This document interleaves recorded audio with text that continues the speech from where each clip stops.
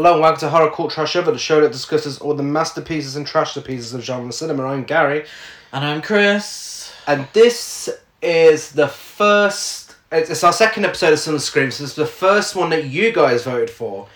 So we put up some polls and asked you guys to decide what we discuss this month. And it's a fun way of doing things. I think we should do that, more often. Yeah, it is a good way of doing things. Even if you made us sit through this piece of shit. Oh my god. No, I don't know. I've never seen Pinata. Pinata Survival Island. Yeah, I've never seen that. Yeah, so this was part of the Island horror. Round, should we say. And yeah. You chose this. House of the Dead from 2003. House of the Dead. So I've not seen Pinata, so I don't know. But surely it can't be any worse than this. Fucking hell. We should have done Scooby-Doo, shouldn't we? That was set on an island, wasn't it? Yeah. Yeah. I feel like this was trying to do Scooby-Doo. Oh, don't even. Yeah, so I watched this when it first came out. 11-year-old me was baffled because I loved the game.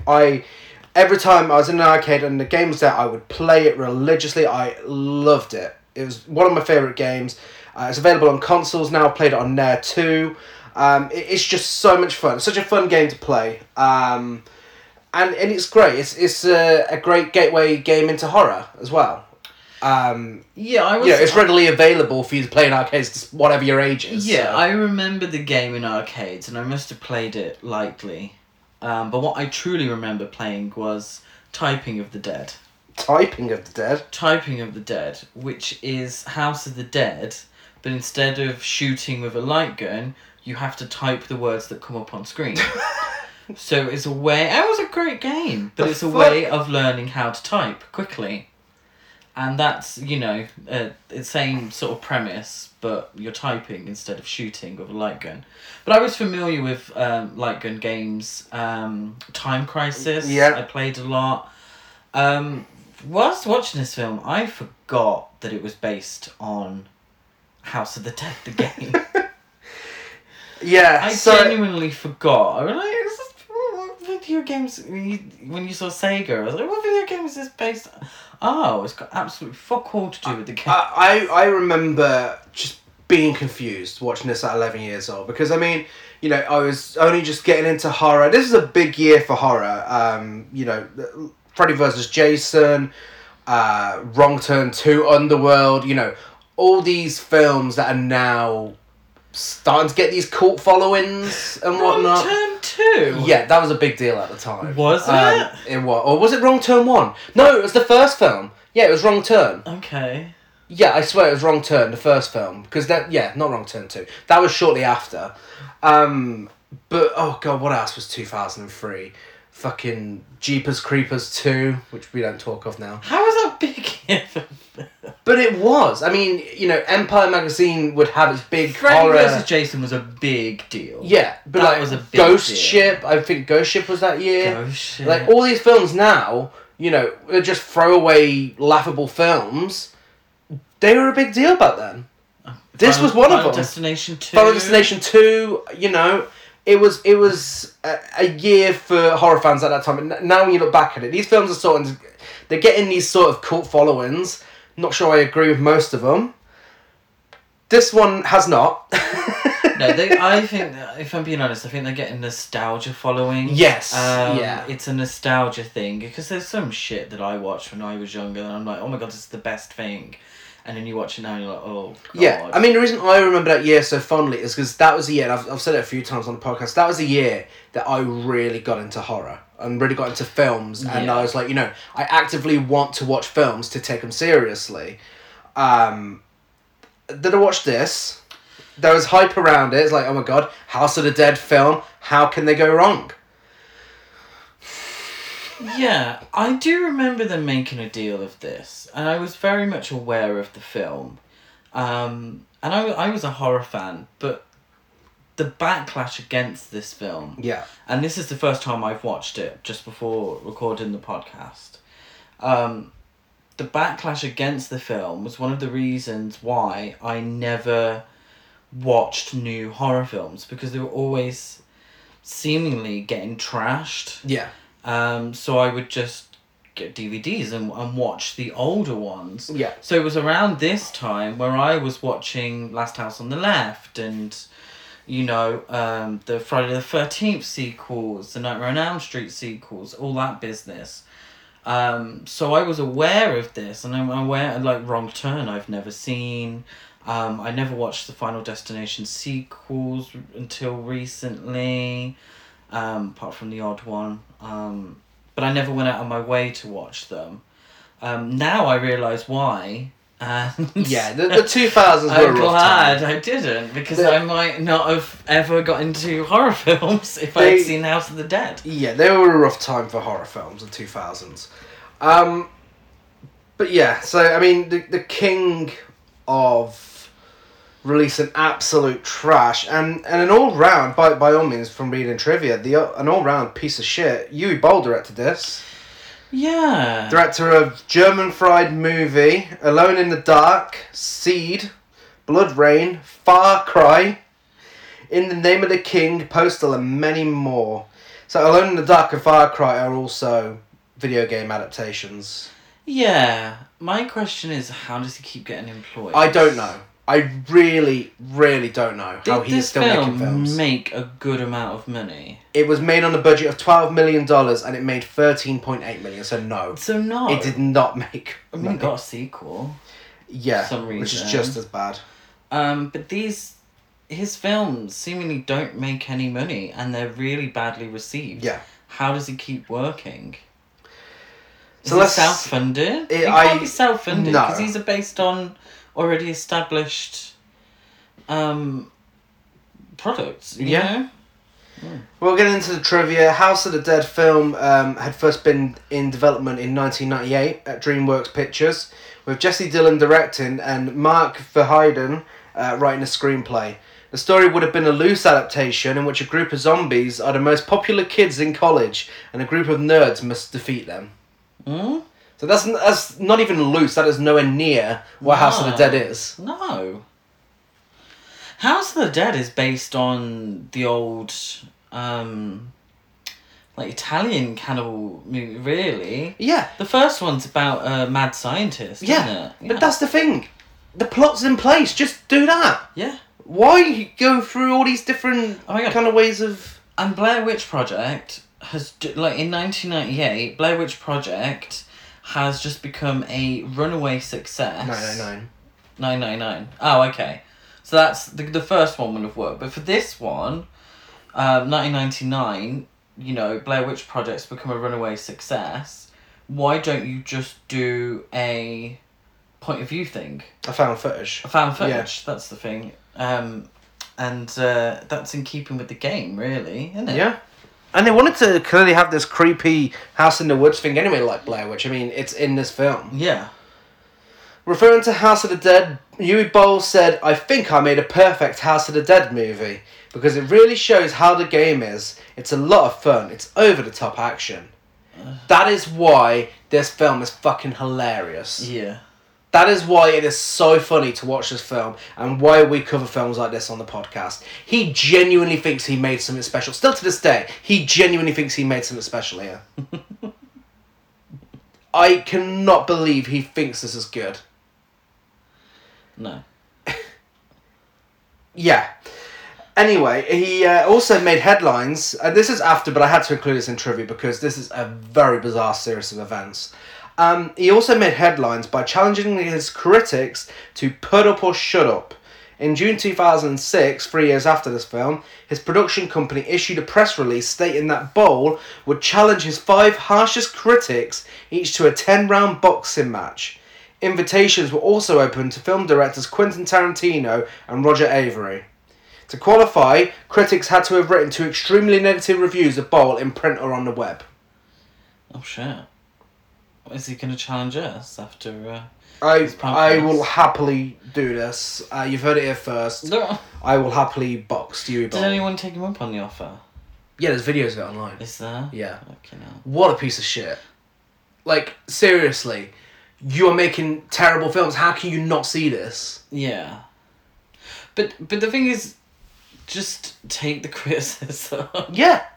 You've put yourself out there. You know these things exist, that people aren't always going to love your films. You've put something out there that clearly is not, Citizen Kane or Paddington 2. So you know that there's going to be some people who are critical of your work. There are some people out there that are not critical of his work. We've read 2 reviews. I won't be calling out names, but we've read reviews of people who think this is a good film. Which ultimately is fine. You're entitled to your wrong opinion and your bad taste. But at the end of the day, you should be grown up enough to not want to fight everyone who criticizes your film. Yeah. You shouldn't be making films if you're going to act that way. Yeah. He also a bit of another bit of trivia that I read somewhere and for some reason forgot to write down. Do you remember Harry Knowles, who used to do Sky movie reviews? No. Do you not? No. He had his head appear in Texas Chainsaw Massacre remake. No. I think it's Harry Knowles. I swear it is. Him and this other critic, he referred to them as an ableist term, just because they visited his film set and bashed the film after. Yeah. He's not a nice guy. No, he's not. He's Which, not. again, makes me question why he still continues to get work. Yeah. Reviews... I suppose any publicity is good publicity. If he's throwing this shit out there, it gets his name in the papers, gets his name in articles, and people are going to watch his films just to see how bad they are. But it just builds onto his reputation, though. Yeah. But at the end of the day, if he'd made a perfectly average film, we would be sat here discussing Pinata right now. Why do you think it's just called Pinata? It's called Pinata Survival Island. Whatever, it's called Pinata. We would have been sat here discussing that now. But because he made such an awfully shite film, if you're gonna do it, you make just the worst film ever. Maybe he's in on the joke. Maybe he's in on the joke. It looks like the quality's got consistently worse since this, so maybe. Because now Tommy Wiseau, I'm assuming, is in on the joke. Oh, he's gotta be. So, maybe we should come out and say it's a comedy. This was the same year as The Room. And then make a whole career out of this shit film.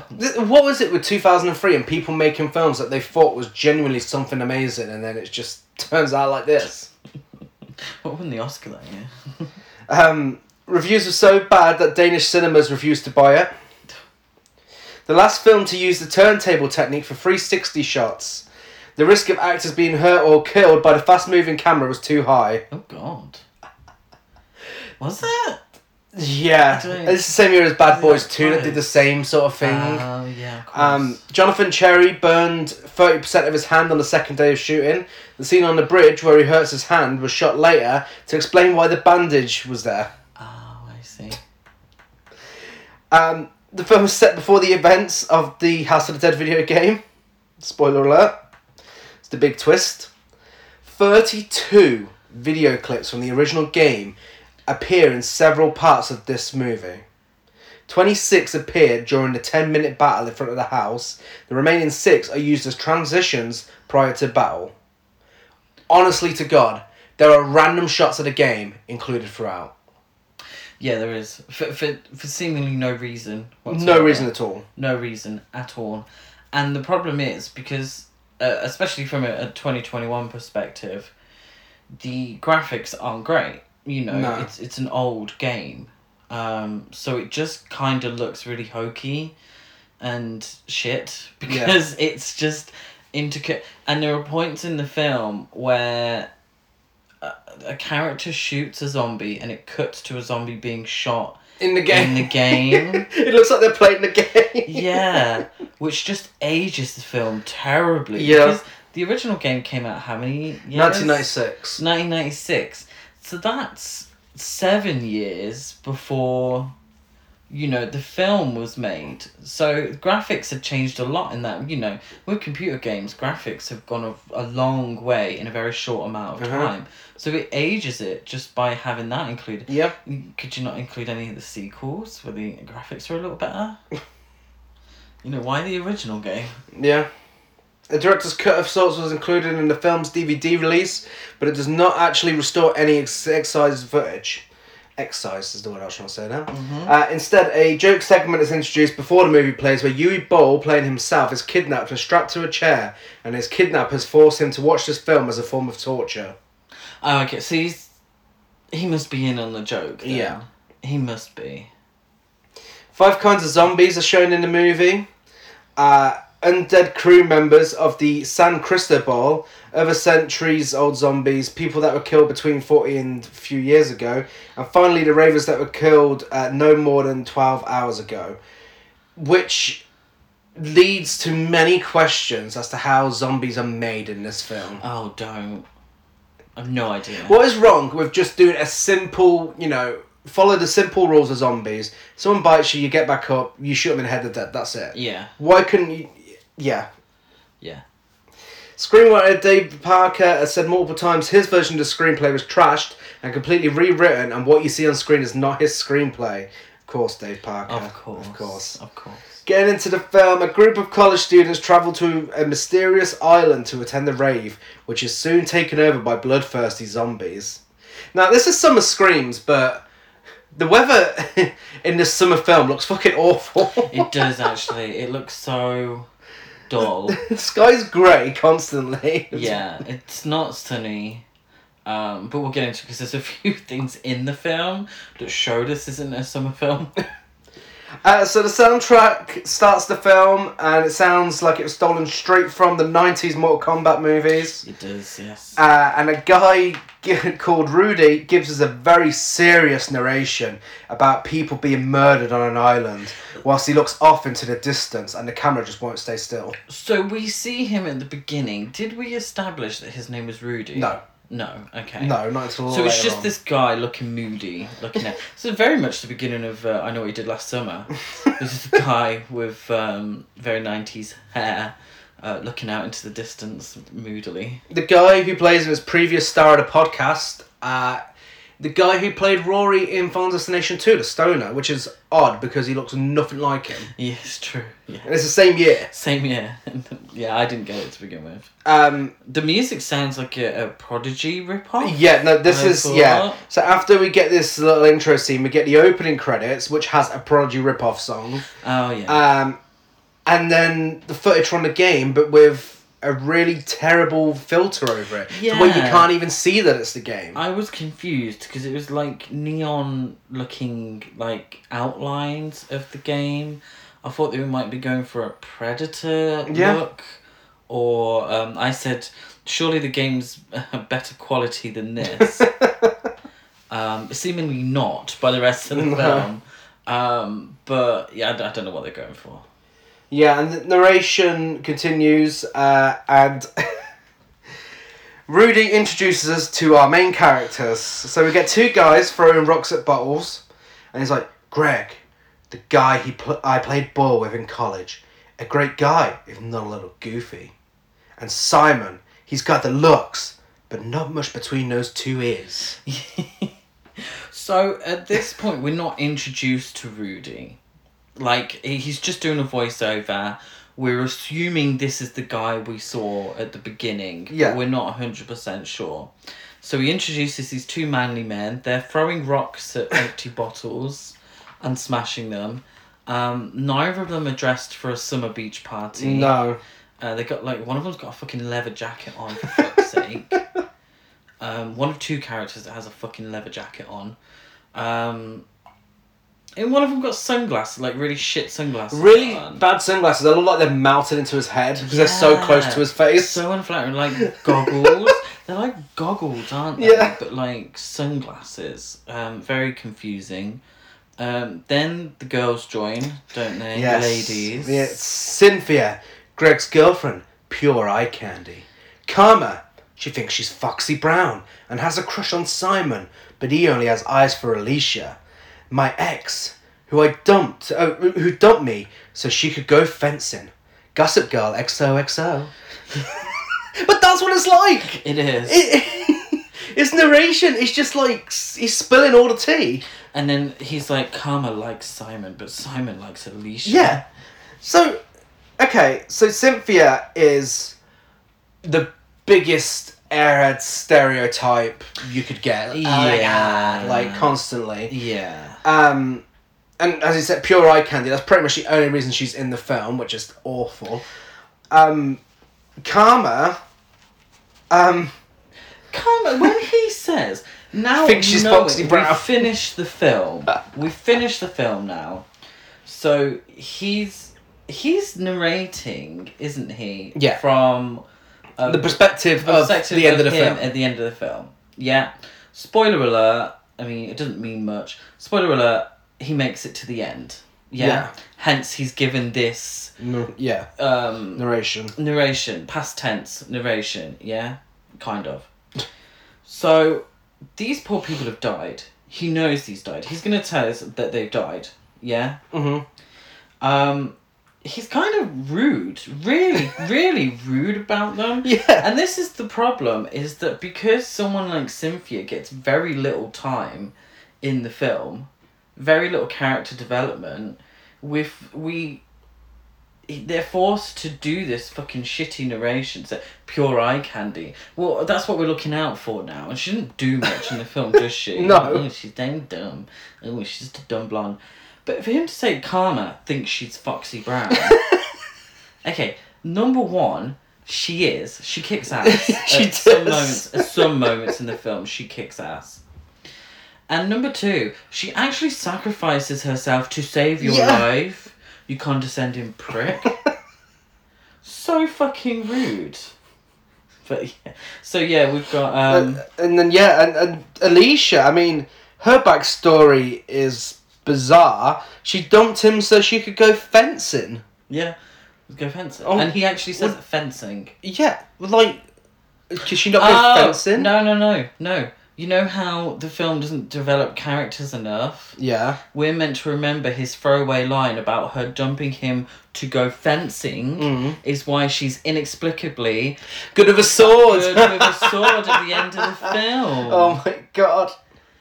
Why is it taking us this long to realise that fencing? Of course. She's a fucking swashbuckler at the end of the fucking But then he was film. like, but this is him after the film finishes, supposedly talking. Yeah. He's like, I don't know how that benefits her, I thought it's a waste of time. Yeah. Well, bitch, Saves she your life, did a you fucking good prick. job saving your life. Saves your fucking life. I've got written here, I was like, well, that's all great, but who the fuck is the narrator? I also compared it to the Spice Girls song Wannabe, because he's going to, like, you got Cynthia, she's pure eye candy. Karma, she thinks she's Foxy. And as for me, you'll see. Well, now you can say, thanks to me, I'm Rudy. Yeah, as for me, I'm Rudy. Dickhead. It's more like the Can't Stop the Music video with all those kids. Hi, my name's Katrina. Hi, my name is Greg. My name is Simon. I'm Cynthia. I'm Karma. And I'm Alicia to you. Hi, we're not going to develop these characters enough, so we're going to give you minor facts about them that are going to help you understand their actions later on in the film. They've booked a boat trip to attend a rave called Gathering. Very inventive. On an island located off the coast of Seattle named Isla del Morte, which is Spanish for Island of Death. Was that established at the beginning then? Well, no. Oh. It's just I'm just giving you the setup. Oh, okay. I thought that was established at the beginning. It's established shortly. Clint Howard. Clint Howard. Yeah. Yeah. So they've missed the boat to the rave.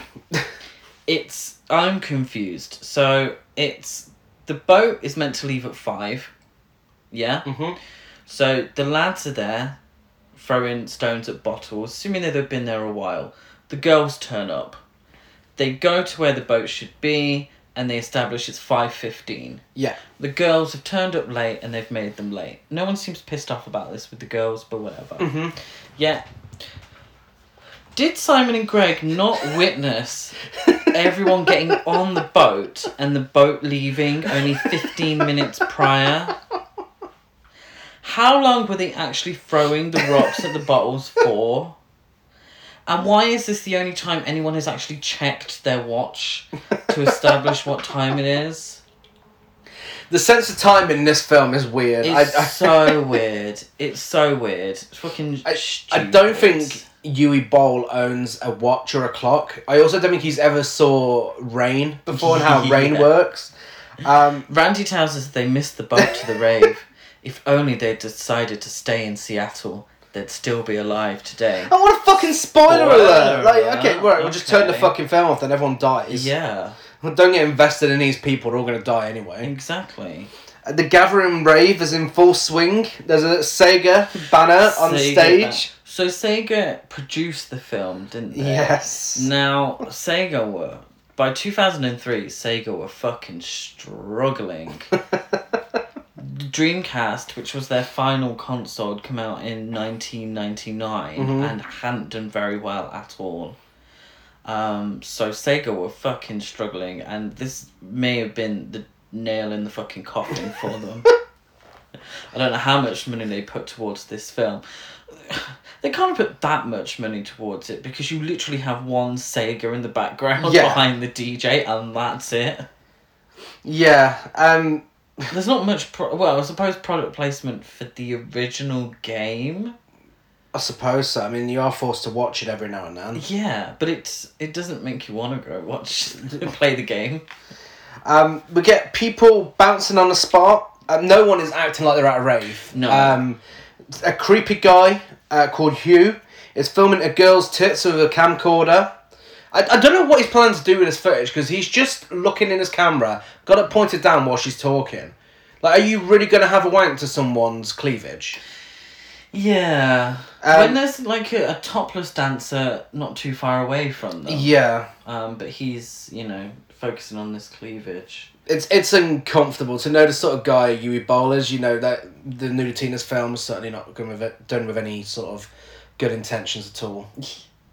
This is this whole scene of the Sega dance party is what I assume foreign filmmakers, non-American filmmakers, assume America is like. Yeah. From the films that they've watched previous. Yeah. Of course there's a topless woman on stage. Of course this greasy guy is going to be filming this woman's cleavage. This is the first of two films by non-American filmmakers that we're discussing this month on the podcast, featuring a rave or some sort of party on the beach where women just get the tits out all the time. Yeah.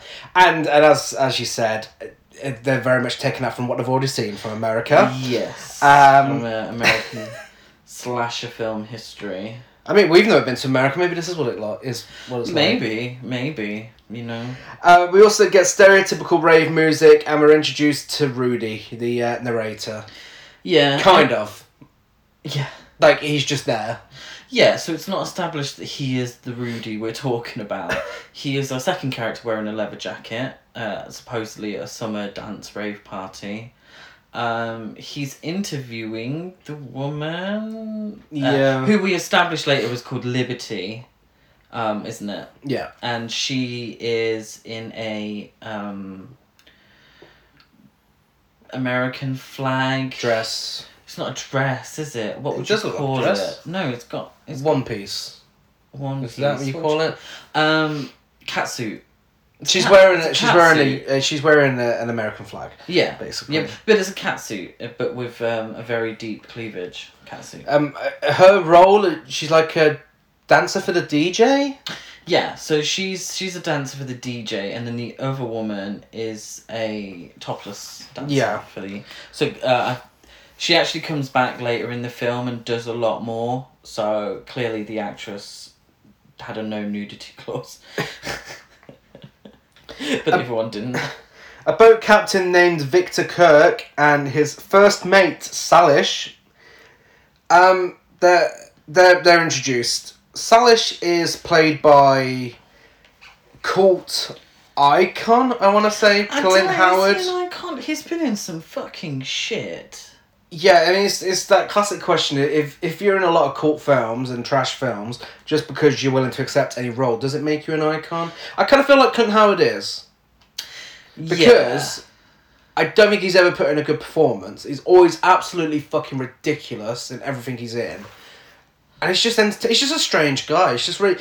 apparently there's a festival in America dedicated to just Clint Howard films. Clint Howard film. He's one of these that has just been in a lot of films. Just a hell of a lot of them.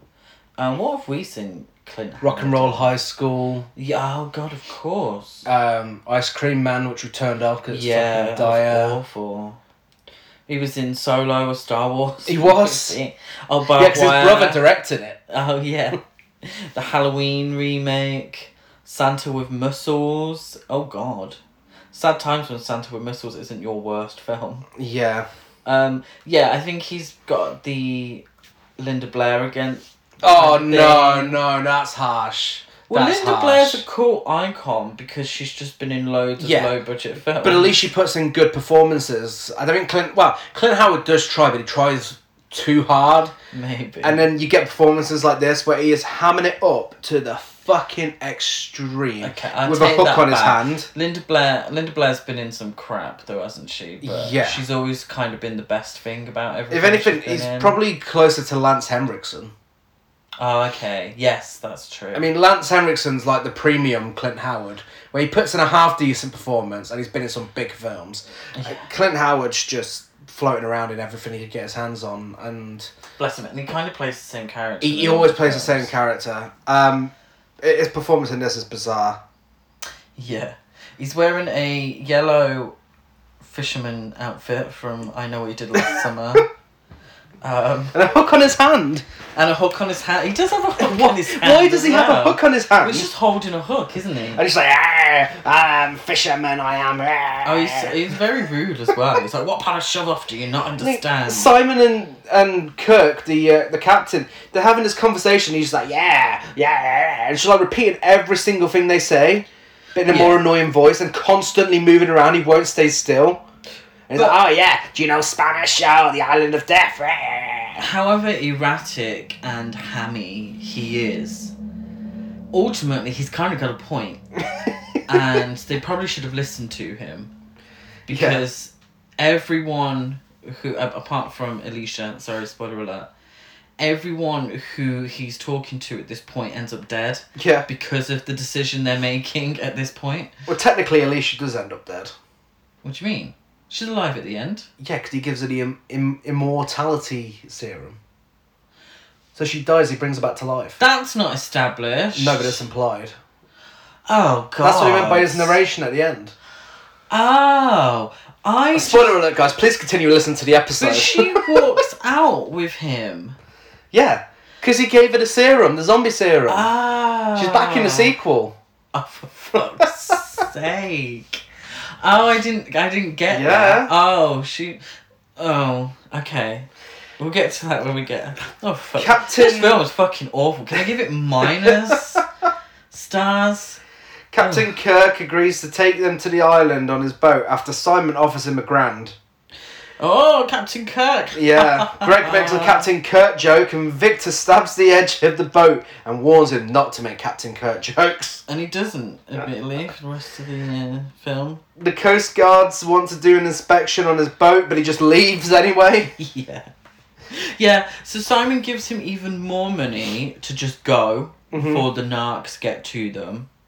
To which Kirk says, I would have done that for free to make the female narc, who is later established as called Casper. Yeah. I would have done that for free to make her eat some humble pie.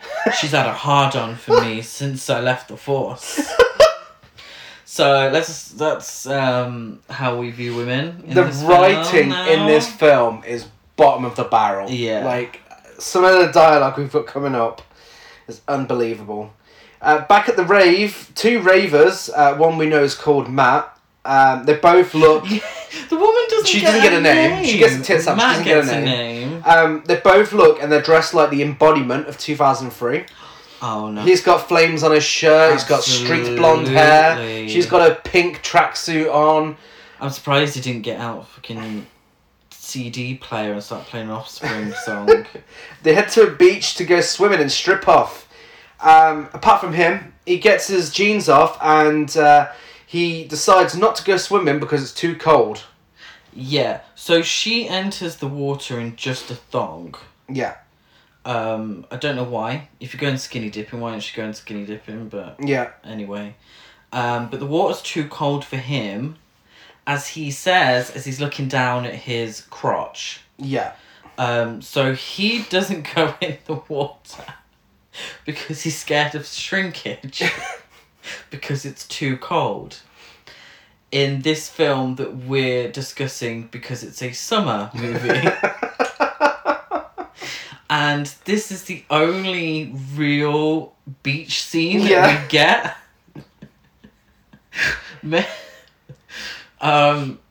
But yeah, that happens. She's frolicking in the water. But that's a little later on. First we get Greg. What do we get now? We get Greg being seasick. Oh, okay. And he throws up over Cynthia after Simon offers him a beer. Then that'd be important. This isn't important. This will be important. But then we're back to the beach because Uwe Boll doesn't know how to make a fucking film and he can't keep one scene going for too long. Matt watches his girlfriend swim and he's like, oh yeah. He's acting like he's getting off on her swimming, right? Camera cuts away for 1 second, goes back, he's fast asleep. Yeah, he is. He is fast asleep on the beach a second after acting like he was getting off on watching her swim. Still with his jeans down by his ankle. Yeah. As well. She goes back, grabbed doesn't she? by something, Well, isn't she goes back to the beach. Matt's disappeared. All that's left behind is his shoes and his beer. Then we go back to the boat. Just finish this fucking scene. These are two throwaway characters that have been killed. Just finish the fucking scene. Why are we going back to the boat? The problem is the bad editing. There was nothing to... It's so weird because she leaves the water, doesn't she? Yeah. And she's like, Matt, and we're like, well, he's right there. Because there's nothing to indicate that he wouldn't be there to the audience.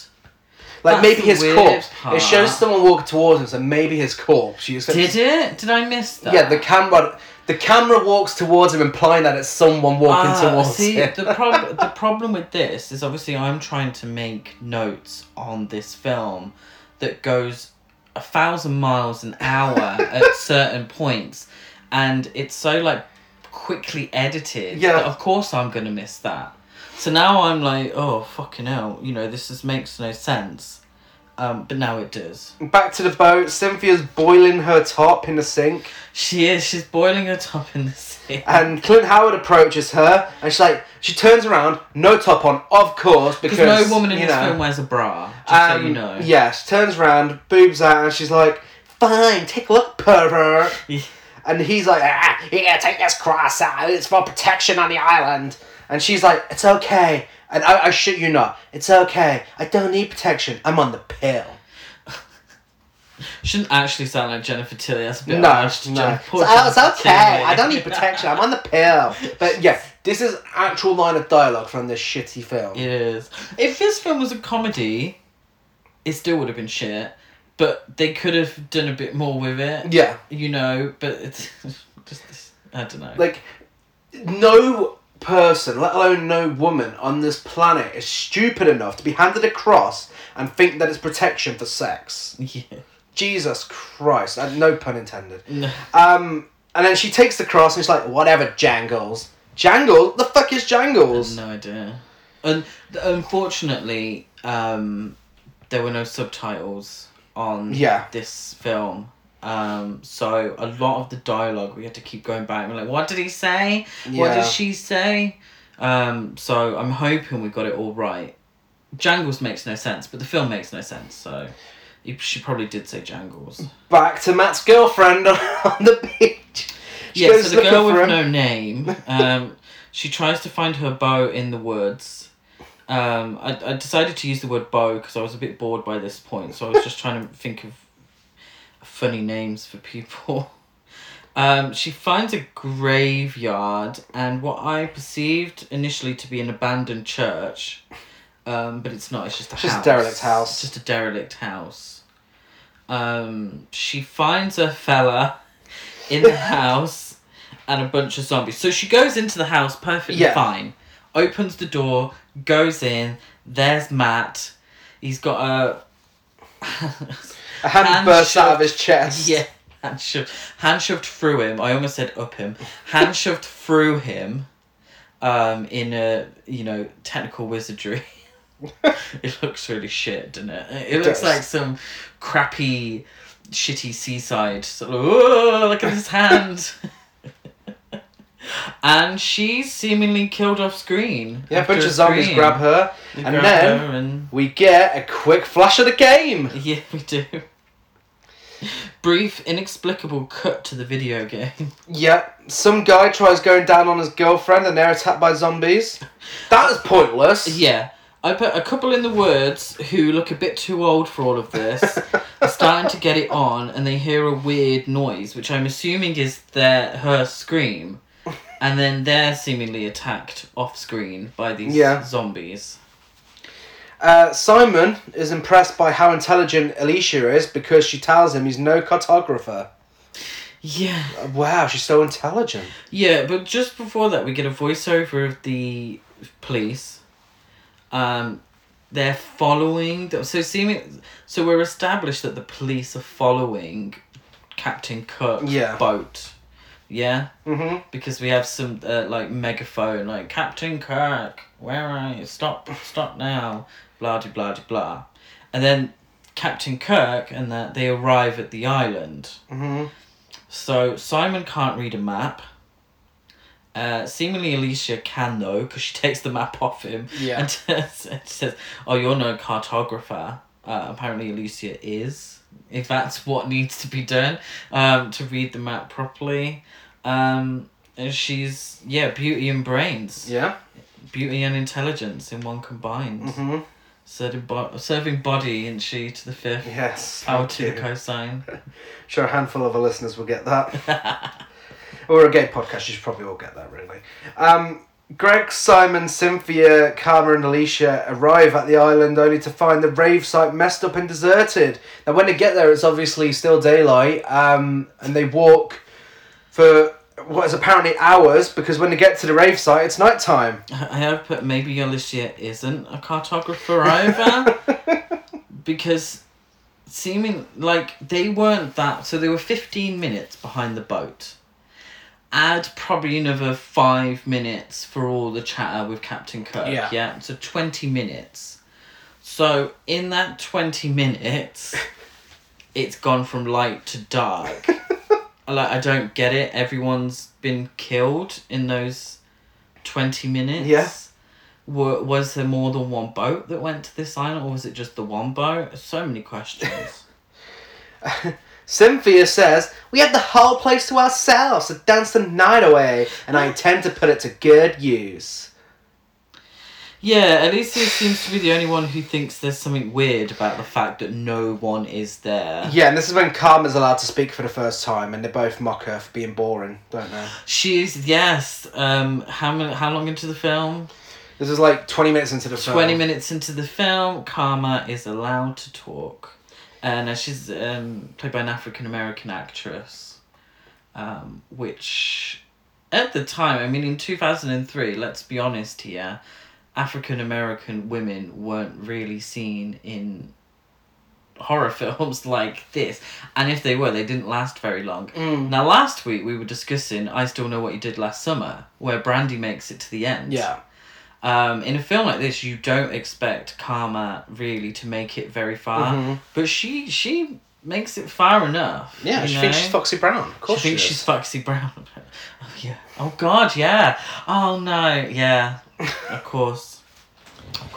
For some reason, we could see Clint Howard messing around with some fish on the boat, moving things around, but it's pissing it down to rain. Yeah. Heavy storms, really, really raining. Mm-hmm. Then it switches back to the rave site, and there's not a spot of rain in sight. No. Does Yui Boll know how weather works? Literally, they are right next to each other. Yeah, and the rain, that's the only rain we get in the film, Yeah. isn't it? That's the only rain. Even it's discussed. The rain is discussed at points in the film after this. Not a couple of times, but this is the only time we see any actual rain. Yeah. And it's not explained. No. I'm assuming it's budgetary reasons, and they couldn't afford to have the rain machine or hose or whatever going for too long. Why did they need the scene? Then why have that in there? Because Clint Howard is literally just moving boxes and fish and such. Alicia, Karma, and Simon leave the site to go find anybody around, while Cynthia and Greg stay behind. And Greg says, "Me and Cynthia are going to groove to some groovy tunes all night. Isn't that right, baby doll?" Yeah, no music's playing, and no music is played. No, it means sex. Yeah, I'm well aware of that, but, you think they would have put maybe some music on for a little slow dance or something to get this scene going. No, because their fucking sex life is obnoxious. Like, what a fucking nightmare. I mean, first of all, we get Clint Howard goes back onto the island and something happens off screen. Why he's going back onto the island, I have no fucking idea. Yeah. Well, he's looking for Kirk, isn't he? So Clint Howard is in the dry woods, so it's not raining for some reason, and he's seemingly attacked off screen. Yeah. Mm-hmm. Greg and Cynthia are being obnoxious. Well, yeah. So this exact line of dialogue, this dialogue exchange happens. Greg says, "I think I could feel some rain coming. It might rain. Let's go somewhere we won't get wet." And Cynthia says, "Too late." This poor actress, she has to take her top off to boil her top, and she has to say these fucking lines of dialogue. Yeah. In a non-porn film. They go into a tent. Probably would have been paid better in a porn film. They go into a tent and start making out, and it is genuinely obnoxious. Like, Greg's breathing is unbelievable. It's like, are you trying to seduce her? Like, is this seriously you trying to be seductive? Yeah, I was initially horrified at the unattended candles, but then I realised there probably will be unattended candles because people have been eaten by zombies, so I let them off. But what about the unattended candles in the abandoned house? Well, we'll get on to that because I'm confused by that house. Yeah. Very confused. So, yeah, they're doing this really weird sex scene thing, whatever the fuck they're trying to do. Yeah, so they're trying to get it on other. in this tent. Greg then needs to pee, which for some reason Cynthia mistakes for premature ejaculation.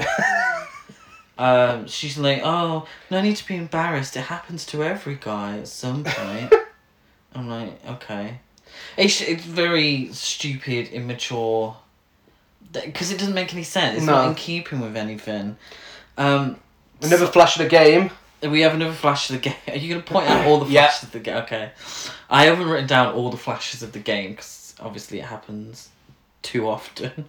Simon puts on an English accent to suggest a threesome with Karma and Alicia. Alicia suggests he goes and plays with himself. And then asks Karma about Simon's stupid accent. Well, that's a bit harsh. Is that not wrong with an English accent? I don't know why... His one was fucking stupid. Yeah, it was a little bit. Why you would put on an English accent to ask for a threesome. But this is the confusing part, because Randy's told us that Simon has a thing for Alicia, Karma has a thing for Simon, but Simon's suggesting a threesome between the three of them. Yeah. Which is just really going to complicate that, isn't it? Yeah, I mean, this narration just didn't need to happen, because at the end of the day, they end up together. Like, spoiler alert, Simon and Karma end up together, but then that just makes it look like he's desperate because he knows he can't get Alicia. It's really weird, but it's another case of this bit at the beginning that's establishing these characters. It's just throwing information out there to try and piece together some characterization. Yeah. I'd rather they just didn't have any and they were just like throwaway. Yeah. Because it just becomes fucking confusing. Alone in a tent, Cynthia is killed off screen by a group of zombies, supposedly. Meanwhile, Alicia, Karma and Simon find the derelict house, and as they attempt to investigate the place, Karma says, "Didn't you ever watch Scooby-Doo? This is not a good idea." But yes, common sense. They discover Alicia's ex-boyfriend, Rudy, the narrator, So Liberty. just before this, sorry to interrupt, another confusing part is after the threesome suggestion, we cut to Captain Kirk on the boat, shouting for Clint Howard, Yeah. and then he grabs a gun. So if Captain Kirk has been on the boat this whole time, why the fuck did Clint Howard go onto the island into the woods to find him? His two scenes... What the fuck? His two scenes, the only scenes with rain, made no sense. Made no sense whatsoever. They just didn't need to be there. Editing. For fucking hell.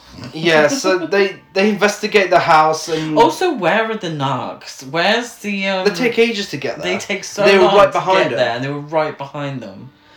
So yeah, they discover, they find Rudy, Liberty and Yu in the abandoned house. Yu shows them footage of the zombie attack on his camcorder and compares it to a Romero movie. And Karma's like, "What's a Romero movie?" Way to make your only African-American representation sound fucking dumb. I know. But Alicia doesn't believe the story of the zombie attack. So they show the footage of the zombies chasing but not actually attacking anyone. Because clearly it wasn't in the budget to have a full-on zombie attack just for this moment. Yeah. They decide to go to the boat to get off the island. Video game flash. A video game, sorry. They decide to go to the boat to get off the island because obviously that's what anyone would do. But they want to find Cynthia and Greg first. They're walking through the woods and there's an exchange of dialogue that I have a big issue with. So Alicia says, "So you came with that girl?" Rudy says, "What?" And in fairness, she did mumble. I was a bit like, what did she say? The audio mix in this scene is so bad. We had to go backwards and forwards to try and figure out what the hell they were saying. I ended up having to take this off IMDb because somebody had done it for us. Alicia says, "Let me give you a hint. I don't think she's your natural red, white and blue." Which is massively racist. It comes across really racist because Liberty is played by I believe, part Cantonese actress of East Asian sort of heritage. So that just comes across really offensive. Yeah. I don't know what that's meant to mean. Rudy then says, "I met her at the rave. Who's the guy with the Tom Cruise smile and the Rain Man brain?" Which I think's a bit harsh because he's only just met this guy, which is kind of, I don't understand, because if he dated Alicia, he went to college, played college basketball or whatever with Greg. Surely he should know who Simon is. Yeah. But anyway, so says that about Simon. But also, I mean, that's ableism. Again. But it is, yeah. And then taking into consideration Yui Bowles' comments about Harry Knowles, that makes a lot of sense now. Because Rain Man, in the context of what Rain Man is, it's a film that's well known for perpetuating stereotypes about autistic people and a perceived grand intelligence that autistic people are seen to have in media. You know, a lot's been written about it. A lot of, people take issue with the film Rain Man. If it's meant as an insult, then that's ableism. Yeah. That's so, shitty thing to say. It really is, yeah. It also doesn't work in the context of apparently Simon being stupid. It was established that Simon's very good looking but stupid, which makes the Rain Man thing not work either. So it's just shitty, stupid dialogue. Alicia informs him that Simon is actually the biggest underwear model in America. Yeah, and where was that fact at the beginning of the film? Yeah, That's an interesting fact. She about clearly Simon. made it up. And then she Underwear walked back to him and then pretended she was all cozy with him when really she couldn't fucking stand him. Trying to make Rudy jealous. Video game flash. Alicia, Rudy, Karma, Simon, Liberty and Hugh return to the rave site and find Greg in a portaloo with shit all over him because it was pushed over. Mm-hmm. Very funny. Yeah. So he's covered in shit for the rest of the film. Yeah. A zombified Cynthia comes out from behind a tree and kills Hugh by snapping his neck, but is killed when Casper, the Coast Guard officer who was tracking Kirk, arrives and shoots her. So she shoots her straight in the head, she doesn't hesitate, and she then... shoots her in the chest and she flies back. Yeah. And then she's still alive, so Casper shoots her straight into the forehead. Yeah. So what we're establishing with the Cynthia character is this is Romero zombie territory, Yeah. but walking fast. So probably like 28 days later, Yeah. fast Romero zombies, okay? So what I don't understand is why...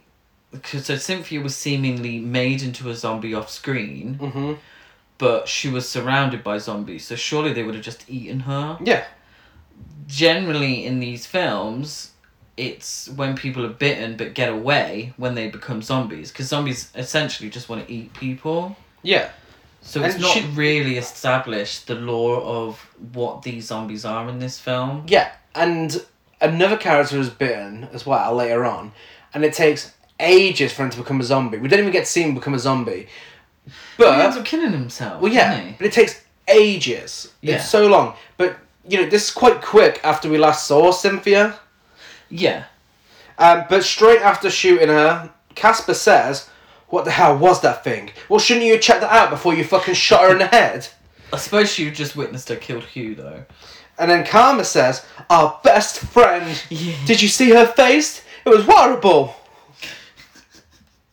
It wasn't really that bad, No. because obviously they couldn't afford the makeup, so it was just her face looking a bit pale, with like blood on her face. They form a plan to return to Kirk's boat and leave the island. Zombies swim to Kirk's boat and he shoots them all. With no issue. Just casually shoots everyone. Zombies...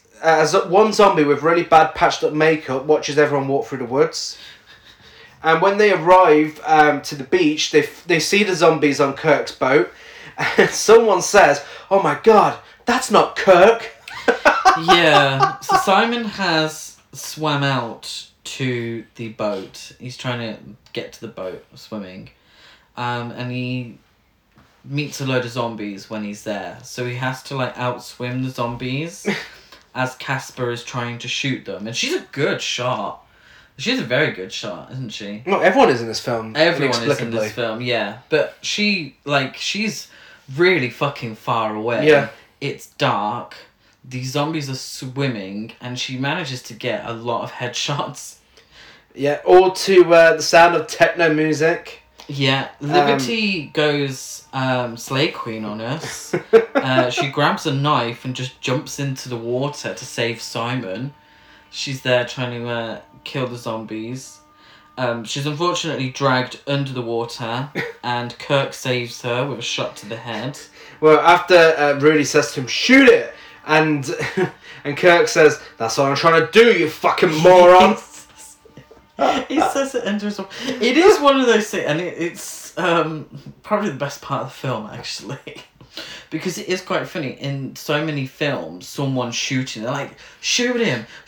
And they're like, yeah, that's what he's trying to do. Like, you shouting at him isn't going to help him be more accurate. Karma finally lives out her Foxy Brown fantasy.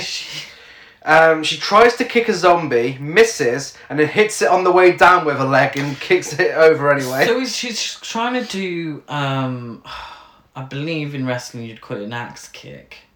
But it comes across really awkward. Like she just missed and just like ended up like smacking it in the back on the way back down. It doesn't look deliberate. Simon starts hurling abuse at a zombie who spits acid in his face. Yeah, I don't know what this is about. Yes, this doesn't happen again. No, this doesn't happen again. And it doesn't... What I thought was, like, the zombie had, like, drowned. Yeah. And it was water.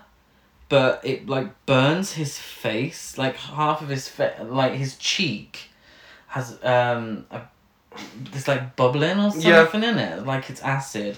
Kirk's bitten. Now, this is what I was on about. Kirk's been bitten. He's absolutely fine right now. Yeah. And for a long time. He was bit on the shoulder, wasn't he? Yeah. So... We get another fantastic exchange of dialogue where Alicia says, "What are these things?" Liberty says, "There must be some sort of scientific explanation." To which Alicia says, "They're zombies, pure and simple." Why the fuck are you asking them, bitch? If you already know what they are... She's the same person who didn't believe there were zombies. Yeah, she didn't believe there were zombies. And she completely dismissed what Liberty said. I think... Alicia's racist. Oh, she's definitely racist. She's definitely racist. And her and the ableist Rudy are the two that make it to the end. Exactly. It's like, seriously, why ask then? Why are you asking what these are if you're going to tell everyone that you know they're zombies now? Well, Kirk's got it all sorted anyway because he has the Book of House of the Dead ready. He has all the backstory we need. And he reveals to us the island's history complete with flashback footage and a sepia filter. So he says, Isla del Morte was home to a Spanish Catholic priest named Castillo Samano, who was banished from Spain in the 15th century for his dark experiments, which the Catholic Church forbade. Castillo murdered the crew of Saint Cristobal, the ship that was taken into the island, enslaved the island's natives, and murdered anyone who was visiting the place. When he then created the immortality serum, which he injected himself with, allowing him to live forever and return dead souls to life and support his cause. So essentially, they're blaming it on a Spanish dude. Yeah. Okay. So Also, blaming the foreigners. He's creating zombies to support his cause. These zombies aren't supporting anyone's cause. They're just running around doing flips and fighting people. Yeah. It's really strange what these zombies actually are. Because if they're helping his cause, surely he's a zombie? Yeah. Is he not a zombie? He is a zombie, yeah. Yeah. But also, sepia filter, history from, a very long time ago. This is clearly trying to be the Beyond. It looks very Beyondish. It's very reminiscent of the beginning of the Beyond, isn't it? Yeah. But it's confusing. Confusing, really weird, confusing history. I mean, why don't you just take it from the game? Yeah. It's simple as that. Scientist. You get the same results. Yeah. It's because these zombies... Throughout the film as well, they use weapons, they run, so they kind of use stealth tactics as well.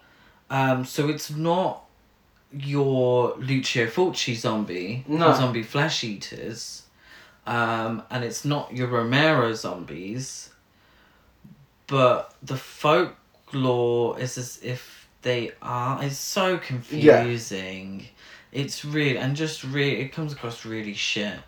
Because at the end of the day, what makes him so special to differentiate from the other zombies? Yeah. Because they use their, thinking. They're still using their brains. They're not just out to eat people. Do we actually ever see a zombie eat someone? No, just biting. Just biting? Yeah. Fuck's sake. Casper and... So bad. I'm thinking way too... I'm getting all hot and sweaty now, headachy, because I'm thinking too much about this fucking film that cannot be explained. Casper and Greg leave the group to go find help, but Greg is killed in the forest after some terrible close-up shots of him and zombies, their faces as they're running. Oh my god. The poor guy playing Greg, so unflattering. Like, the camera's right in his face, and he's, I'm sure they're going for a Blair Witch moment, but he just so unflattering. He looks awful, bless him.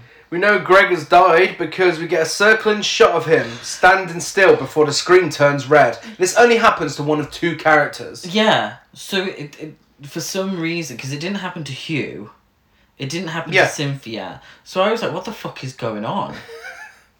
And it's, like a game over screen. Is that what it's like in the game? Where you have like a 360... I don't think so. I mean, is that like Resident Evil? It's like, it is like a game over screen, and it looks so stupid. But also, it's just so inconsistent. You should do it for every... If you're going to do it for every character that dies, not just two random characters. Yeah, and then the screen fades to red, so... Yeah, it's fucking stupid. It turns out that Kirk was smuggling Cuban cigars in the boat, so Casper was right to chase him. He's also seemingly smuggling a fuckload of weapons as well. A never-ending box of weapons. It's quite a small box, but there are so many weapons in there. Casper returns. Now, I'm a bit confused. Why did Casper and Greg even leave them in the first place? What did they go to do? They left the group to go find help, apparently. Oh, so... Well, what? Did Casper find help? No, clearly not. So they literally left just so Greg can be killed off? Yeah. And when she comes back without him, no one even questions it for a while. About a few minutes, and then they're like, oh, wait, hang on, where's Greg? Wait, wasn't Greg with you? They get all the weapons out, and you get a really cool montage of everyone preparing their weapons. A slow-mo montage of everyone like gearing up, and Kirk says, "Who said size doesn't matter?" whilst holding a gun, and Casper says, "Nice, but mine's bigger." This is literally like if Donald Trump made a horror film. Oh, it is. This is exactly what it would look like. The more you look into it, like, yeah. Whilst we get the slow-mo montage, we get more video game flashes, and they decide to head back to the house, only to find a courtyard filled with zombies. In a bizarre series of events, they have a zombie shooting session, complete with a metal song featuring the lyrics, "I am Fury, living in the house of the dead." The whole song. Yeah. Matrix-esque slow-mo 360 shots. Yeah. Lots of video game flashes, and an explosion. In between this, a zombie does a front flip and throws an axe when Alicia jumps, pauses in midair, and shoots him. Yeah. With a bullet that transforms into loads of little bullets. Well, it's a shotgun, isn't it? I shit you not, this actually happens. Yeah.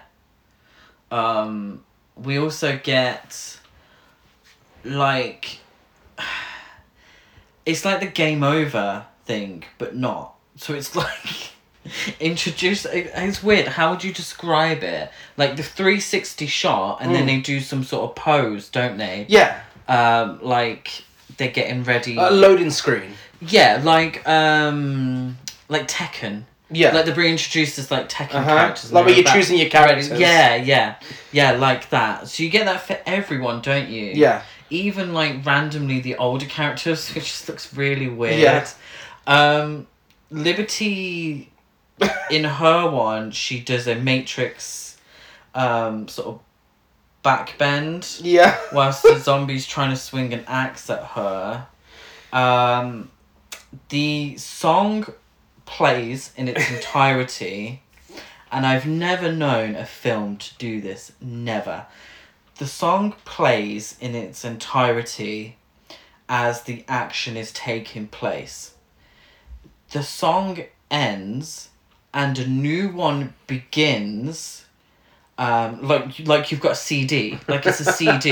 The song ends, the new one begins, whilst the action is still taking place. So the visuals don't really change. No. But a generic like dance rave song starts playing, and then it continues. But it doesn't continue for the whole of that song.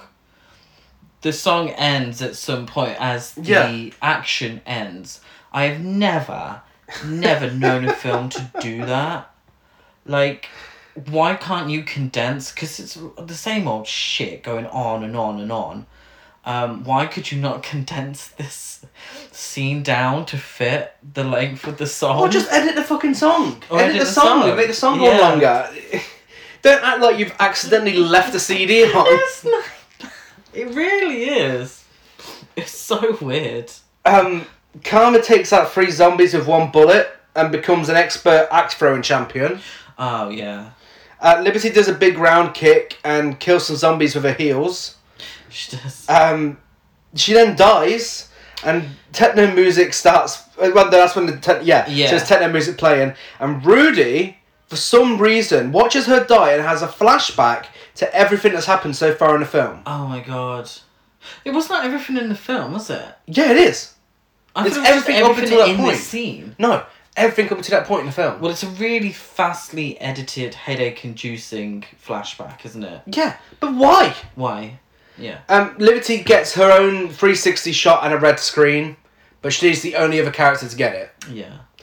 Casper She is... deserved it. She worked hard. Oh, yeah. She did. Casper is axed up by a bunch of zombies as she's trying to get into the house. She makes it inside and dies. So this big thing, and this is what I don't understand. The door is locked. Yeah. They cannot get into this house. Yeah? So you have, and this is quite reminiscent of Zombie 4, where they're all at the front of the house shooting away at these zombies. They're like, we need to get in, Yeah. You know, we can't get in. So, I was going to say Jasper then, because it was Casper. Oh wait, you say Zombie and 4, do you mean Zombie Flesh Eaters 3? Zombie Flesh Eaters 4. 3. After Death. Yeah. The one on the island. The one that this Uh-huh. film is absolutely trying to be. Yes. Yeah. Yeah. The one before the birds. Yeah. Yeah. So they're there and they can't get in. Oh my god, this is such a rip-off of that It film. really is. Oh, wow. Out of every film you could have ripped off, why the fuck would you want to be that? Like, even the priest and the whole... Oh like, my god, literally, this is that film. Yeah. Well, this scene in particular is reminiscent of that. They're trying to get into this house. Rudy and Casper go around the side. They're like, oh, we'll go through the window. So they climb through the window. Rudy goes first. Casper gets split in half, essentially, isn't she? Yeah. And Rudy has a moment inside, like, oh, I can't believe so, Casper, oh. And then grabs it like a sheet and puts it over Casper's body. Mm-hmm. And then is like, oh, wait, I should probably open the door now. Why did he have a moment with her? He didn't even know her. Didn't even know her. Liberty, who he was on some sort of date with, like... Seemingly. Yeah, she died, he had a big flashback. Casper dies, he has this big moment. Yeah, this big moment. He finally lets them in, but Kirk is bitten again. Yeah, again. He's bitten again on the way in. Still fine. So, my confusion is, who the fuck locked this door? Yeah. Who locked this door? Who? Why was old Matt's girlfriend, how could she get into the house perfectly fine? Yeah. Earlier, when Liberty, Hugh and Rudy are in the house, hiding, no one else was there. No. They got in fine. Yeah, the others got in fine. Yeah. They just went in, you know. Which is confusing because why didn't Rudy, Liberty and Hugh lock the door if this is a lockable door? Anyway, so they got in fine. So whoever locked this door, who the fuck knows? Because, spoiler alert, they don't fucking appear. No. So why is this door fucking locked? Was someone out at the shops earlier? Are they having a big shit upstairs in the toilet? I don't understand. Yeah, and they left all the candles on for him left as all well. left all the candles. Oh, unattended. unattended candles in an abandoned house. In a zombie Oh film. my god, don't. Wow. Why would they copy Zombie whatever, Flesh Eaters 3? That is so weird. like have every film. It could be the first zombie flesh eater film. You know. Yeah. They're classic. Which I do think they do a little bit, which is why Swimming zombies. Yeah. Yeah, which is why I initially thought that the house, because this is the house of the dead, even though there ain't a dead bitch in there from the whole film. Like, this is where they go to hide from the dead. How is this house of the dead when this is where they go to hide from the living dead? There's literally zombie flesh eaters free with the editing of the Matrix. Yeah, because I assumed this would have been a church, because there's a graveyard outside, and there's a church in Lucio Fulci's Zombie Flesh Eaters. I mean, if you're gonna fucking steal from the right fucking films. Tarantino's made a living out of it, you know? Simon talks about how no one will ever fancy him ever again. I mean, it didn't in the first place. Oh my god. I am getting, and I'm glad it's a man doing this, but I'm getting hostile. Yeah. I'm too ugly to live. Sharon Stone in Catwoman. Sharon Stone in Catwoman. Yeah, usually this only happens to women. Yeah. So it's nice to see it from a man's perspective. Oh. No one will ever fancy him ever again with his acid damaged face. So Karma's like, actually, you're a really brave boy. I'm not shitting you. Yeah. She tells me he's a brave boy, and you're really sexy. And then they have a snog. Like, I still think you're sexy. Now, the difference between when a man has this moment and a woman has this moment is that when Sharon Stone had an issue, when the woman from Hostel had an issue, no one disagreed with them. No. Like, yeah, you're right, actually, you minga. You might as well kill yourself. Whereas in this one, Karma's saying, oh no, I think you're beautiful no matter what. And he wouldn't have looked twice at her, and he didn't look twice at her until that moment. Well, until she was the only woman willing to accept him. But he asked her to be partaking of threesome earlier, though. Yeah. But yeah, that's only because he wanted Alicia. That's cold shit writing. Rudy has a moan about how it's all his fault, and Alicia kisses him. Kirk. Yeah, why have we had these kissy moments at the same time? Like, okay, quickly throw these in. Like, why did he think, oh my god, this film has been so intense up to this point, I think the audience need a breather. Why don't we just have two heart-to-hearts going on at the same time and a little bit of snogging? Yeah, great. Kirk, you know, he's been bitten twice and still kept around for some reason. He didn't. You know, he's not snogging Clint Howard. No, but he hears Clint whistling outside, so he goes outside, sees him as a zombie, shoots him straight away before Clint Howard gets a chance to ham it up even more, and then sacrifices himself and a bunch of zombies by blowing himself up with a stick of dynamite. Yeah. Which then blows up the entrance to the house. Which blows up the entrance. So he actually fucks everyone over. Yeah. Because he blows up the entrance to the house, so all the zombies are now getting into the house. That's when they find their way into a lab inside the house. This massive house, you know, goes on for days. Oh, God, yeah. So Rudy breaks through a locked door. Yeah. Yeah. Like, where was this strength outside? Where was this energy when people were dying because of a locked door out the front? They find a laboratory filled with body parts and a couple of corpses. So this is in keeping with the game. Yeah. This is the mad scientist narrative from the game. Mad scientist narrative from similar zombie movies. Mm-hmm. Yeah. Rudy being a doctor, which was... Wasn't it just like a throwaway comment? Like, oh, well, I'm studying medicine at college. I didn't even know that line was in there. No. It's throwaway earlier that it's established that he's a doctor. Mm-hmm. So being a doctor, he identifies a mutated blood under a microscope. So this blood just happens to be under a microscope. He looks in it, it's like, it's blood. But it's mutated blood. Which I'm confused by. Why, like, who is the scientist? So it's a So it's going to be that Spanish guy, isn't it? But the Spanish guy, was he a scientist? Was he? I don't think so. It's so he was a priest. confusing. He was a priest. He was a priest. So being a priest means you're a scientist, apparently. So, and he must have been the one that locked the door. Yeah, apparently. Apparently. Karma finds a hatch in the floor. Yeah, so they find some gunpowder, a load of gunpowder. For some reason, I don't know why this dude has so much gunpowder in this house. Karma says that might come in handy. Randy says, no, someone would have to stay here to light it.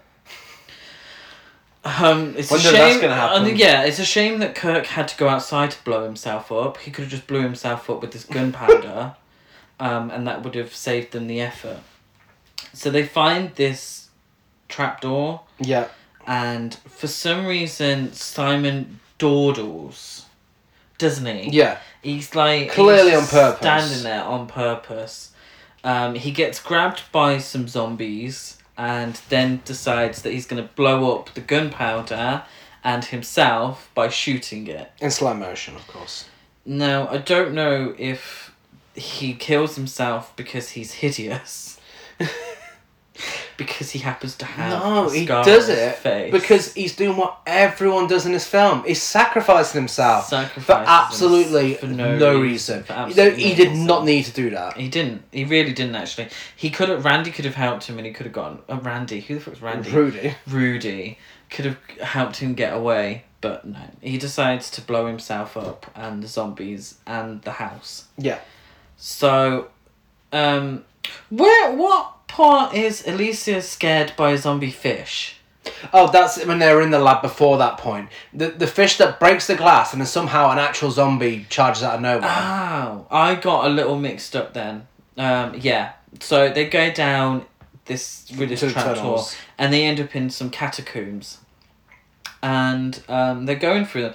They're not the, longest catacombs in the world, are they? No. It doesn't take long. These zombies come out of nowhere. They're shooting them. And this is the part where it's intercut with the video game flashes. Yeah. And it looks shit. It really looks fucking awful.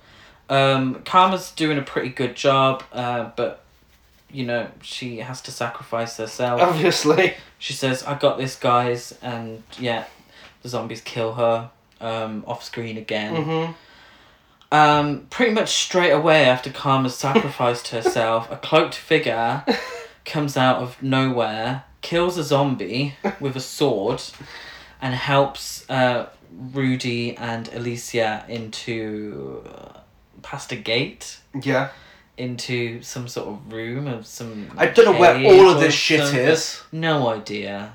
Absolutely no idea. But it's completely pointless that Karma had to sacrifice. They're like... The screenwriter must have been, oh shit, who's left? Oh, okay, so we'll have to kill off Karma. Just get rid of her. Just have her sacrifice herself 2 meters away from safety. For absolutely no reason. Turns out the cloaked figure is Greg. You think it's Greg. You think it's Greg. They think it's Greg, but he pulls off some skin mask, and it's evil Spanish priest. Yeah, it's Castillo Samano, who then orders a horde of zombies to restrain Alicia and Rudy in an attempt to kill them and use their flesh for his own purposes. To which you'll get this exact dialogue exchange. Again, I am giving you this word for word. This is not made up. I know I exaggerate a lot on this podcast, but this is exactly what is said. Rudy says, "You want to be immortal. Why?" To which Castillo replies, "To live forever." Really? You want to be immortal, to live forever? That's how it works. Why did we need that? The real confusing part, that's fucking confusing, but that's, shit dialogue, of course. But the confusing part is, why is it Rudy and Alicia that are chosen to have their flesh taken off them, where lots of people have been grabbed by the zombies earlier in the film? Like, why is it them? So why is Rudy the one that's tied to a table? Mm-hmm. Obviously because it's a film and they have to have someone survive. But it doesn't make any sense to me. You get 2 people. They needed 2 people. 2 people. The amount of people at that rave. Like, this could have been all over and done with by the time they got there. Yeah, like, what? Yeah. why have they waited for the only 2 people still alive on the island? A very mild distraction, and Alicia manages to grab a sword. She frees Rudy, and they escape.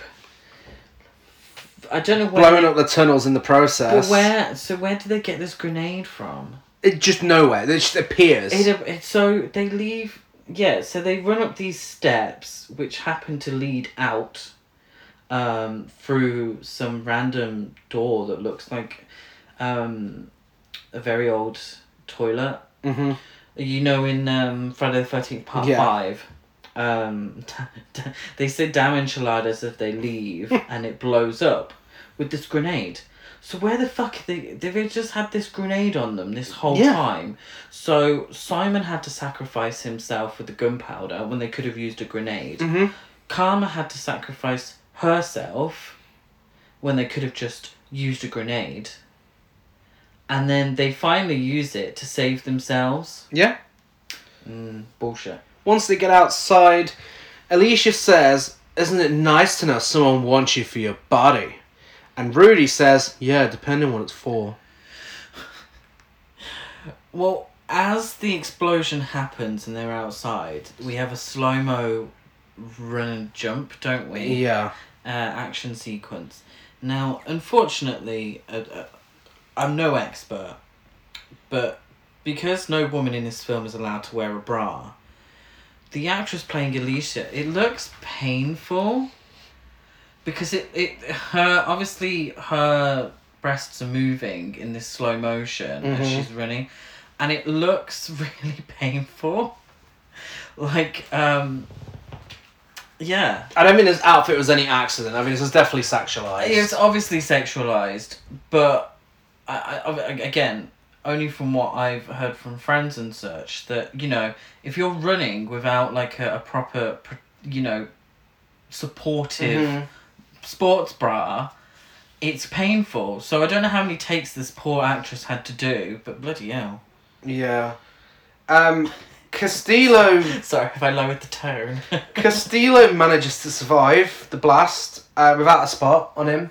Still... Because he's immortal. Yeah, but I mean, without a single mark on him whatsoever. Yeah, of course. Even his clothes. Because of budget. Yeah. And in a bizarre series of events, he charges out of the house, and he and Alicia get into a sword fight. They do. That good old fencing. That fencing that she does was useful. After this extensive sword fight, he stabs her in the heart and obviously cuts her top open. Yeah, so it's not really the heart, is it? Because the heart's more to the left. So it's right between the breasts, which cuts her top down. Mm-hmm. And there's like blood there, but it's hard to distinguish how deep the sword went in. Yeah. Which makes everything that happens after really confusing. Yeah, Rudy manages to decapitate him soon after. Yeah, so poor Alicia gets stabbed. Rudy's knocked out during this, and then he wakes up just in time to sort of save himself. Yeah. And decapitate the Spanish priest. I don't know his name. I didn't write it down. Well, poor Castillo, after he's decapitated, his whole life flashes before his eyes in sepia. Yes.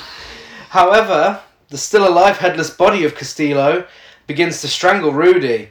Alicia, who's barely alive, gets up and crushes the head under her foot, which finally kills him and says, "Game over, fucker." Which you could hardly hear because the music is edited so loud over the top, you could barely hear any dialogue. I didn't get game over fucker at the end. I didn't hear it.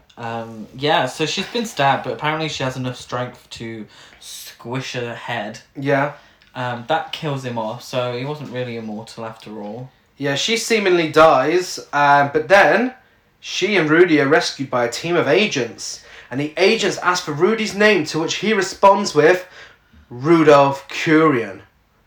And now, if anyone's played the games, you're like, oh my god, really? That's what they tried to do? Anyone who hasn't played the games, you're like, who the fuck? Yeah. But that was it. That was the big twist. That's what he was going for, which implies that this is a prequel to the House of the Dead arcade games. Yeah. So, you got to be pretty dedicated in the arcade to finish the whole game and know your characters' names and everything, to get this big twist. And he's relying on people to get that. Yeah, it fell flat for me. I was like, okay, why are you making such a big deal of this moment? Yeah. And you know, I was confused as to why the FBI agents looked so bored. I was confused why they even turned up. Yeah. Yeah, like, who called them? The whole point was that they couldn't get any signal or anything like that. They turn up in a helicopter. There's only 4 of them. 2 of them are, like, in suits, like men in bloody black. Mm-hmm. They say, we're here to save you. But they genuinely look so bored. Yeah. Like, they don't want to be there. I thought there was going to be a big twist or something, and they were all part of it, and it was some FBI thing and such, but no, apparently not. Alicia is still alive. Yeah. Rudy helps carry her to the helicopter, and yeah, that's it. Yeah. Then you get some weird, inane voiceover at the end. Well, it's his narration continuing, isn't it? It's back. No But idea what he's talking about. We haven't had it since the beginning, but his narration's back. He implies that he gave Alicia the immortality serum to make her survive. They return home and he says, God ain't love a bitch. Is this the end or only the beginning? And then we get the Fury House of the Dead song playing over the end credits. Yeah. But yeah, so that's how she survived. He gave her the serum. I didn't get that at the end. I'm sorry. I didn't. Maybe I just had enough. I think. It's so weird how Uwe Boll really wanted people to make a lot of this shit up for themselves, like, and imply it all. Yeah. It was to make even a smidge of sense. You have to fucking work hard. You have to really think about it, and you shouldn't have to do that with a throwaway zombie film. No. This should have been fun. It should have been a film full of badly danced rave sequences and silly over-the-top kills and zombies, and it was none of that. No. It couldn't figure out if it was a horror film, couldn't figure out if it wanted to be a Matrix rip-off action film. It struggled to establish any real identity to its characters. It had to force it at the beginning with a narration, and that's a bad sign for any film. And it's genuinely really just not enjoyable. The camp value is there, but not. I don't know. I wouldn't say it's not enjoyable, because I mean, especially when you know what kind of person Uwe Boll is, to watch this film that he thinks is some sort of masterpiece, you know, his life's work, he thinks it's a great piece of art, to watch it be such a disaster, it's fucking entertaining. Yeah. I'd definitely say it's so bad it's good. Moments. There were moments. You compare this to something like the Beast video, where we had a miserable time analysing it. At least we were laughing all the way through this. Yeah. There were a lot of moments in the film where I was like, oh, really? Oh, really? They've decided they're doing that? Like, oh. And I would suggest maybe a compilation best of. Yeah. Shorten it down. It's on YouTube in full if you don't want to give Uwe Boll any money. Yeah. If you do want to watch it. Yeah, the sequel's just as bad. So we won't be covering it. Have you watched the sequel? Yeah, I have. Yeah. Really? Sid Haig's in it. Bloody hell. Alicia's back as well. Same actress? Yeah. Blimmin' hell. But yeah, so that's House of the Dead. Yeah, just a film that should have been so easy, just gone horribly wrong. It should, yeah. I mean, you're basing it on an established premise. Just stick to that. But that's House of the Dead. If you'd like to discuss it with us, I know some of you have already discussed it with us, on our social media, Horror Cult Trash over on Facebook and Instagram, Horror Cult Trash on Twitter. I'm Gaz92 on Letterboxd, Gazmo205 on Instagram, and GazCruise92 on Twitter. I'm Chris Barker823 on Instagram, Twitter, and Letterboxd. If you're listening on iTunes, don't forget to rate and review, subscribe, and like and follow on everything else. Tickets for our Hellraiser screening are now on sale at the Chapeltown Picture House in Manchester on the 30th of September. £7.50 a ticket, a bit extra for a booking fee. Come join us. Come hang out at the Chapeltown Picture House. Yes, watch a classic horror film on the big screen. Yes. With a few bevies. Should be fun. And an introduction by us. What more could you ask for? What more could you ask for? Next week, we're back before next week. We're back on Friday with our bonus Friday the 13th episode, where we're discussing the best one in the franchise. We're discussing the final chapter. Yes, very excited for that one. It's the best film in the franchise, and we're not going to be mean about it. So. No.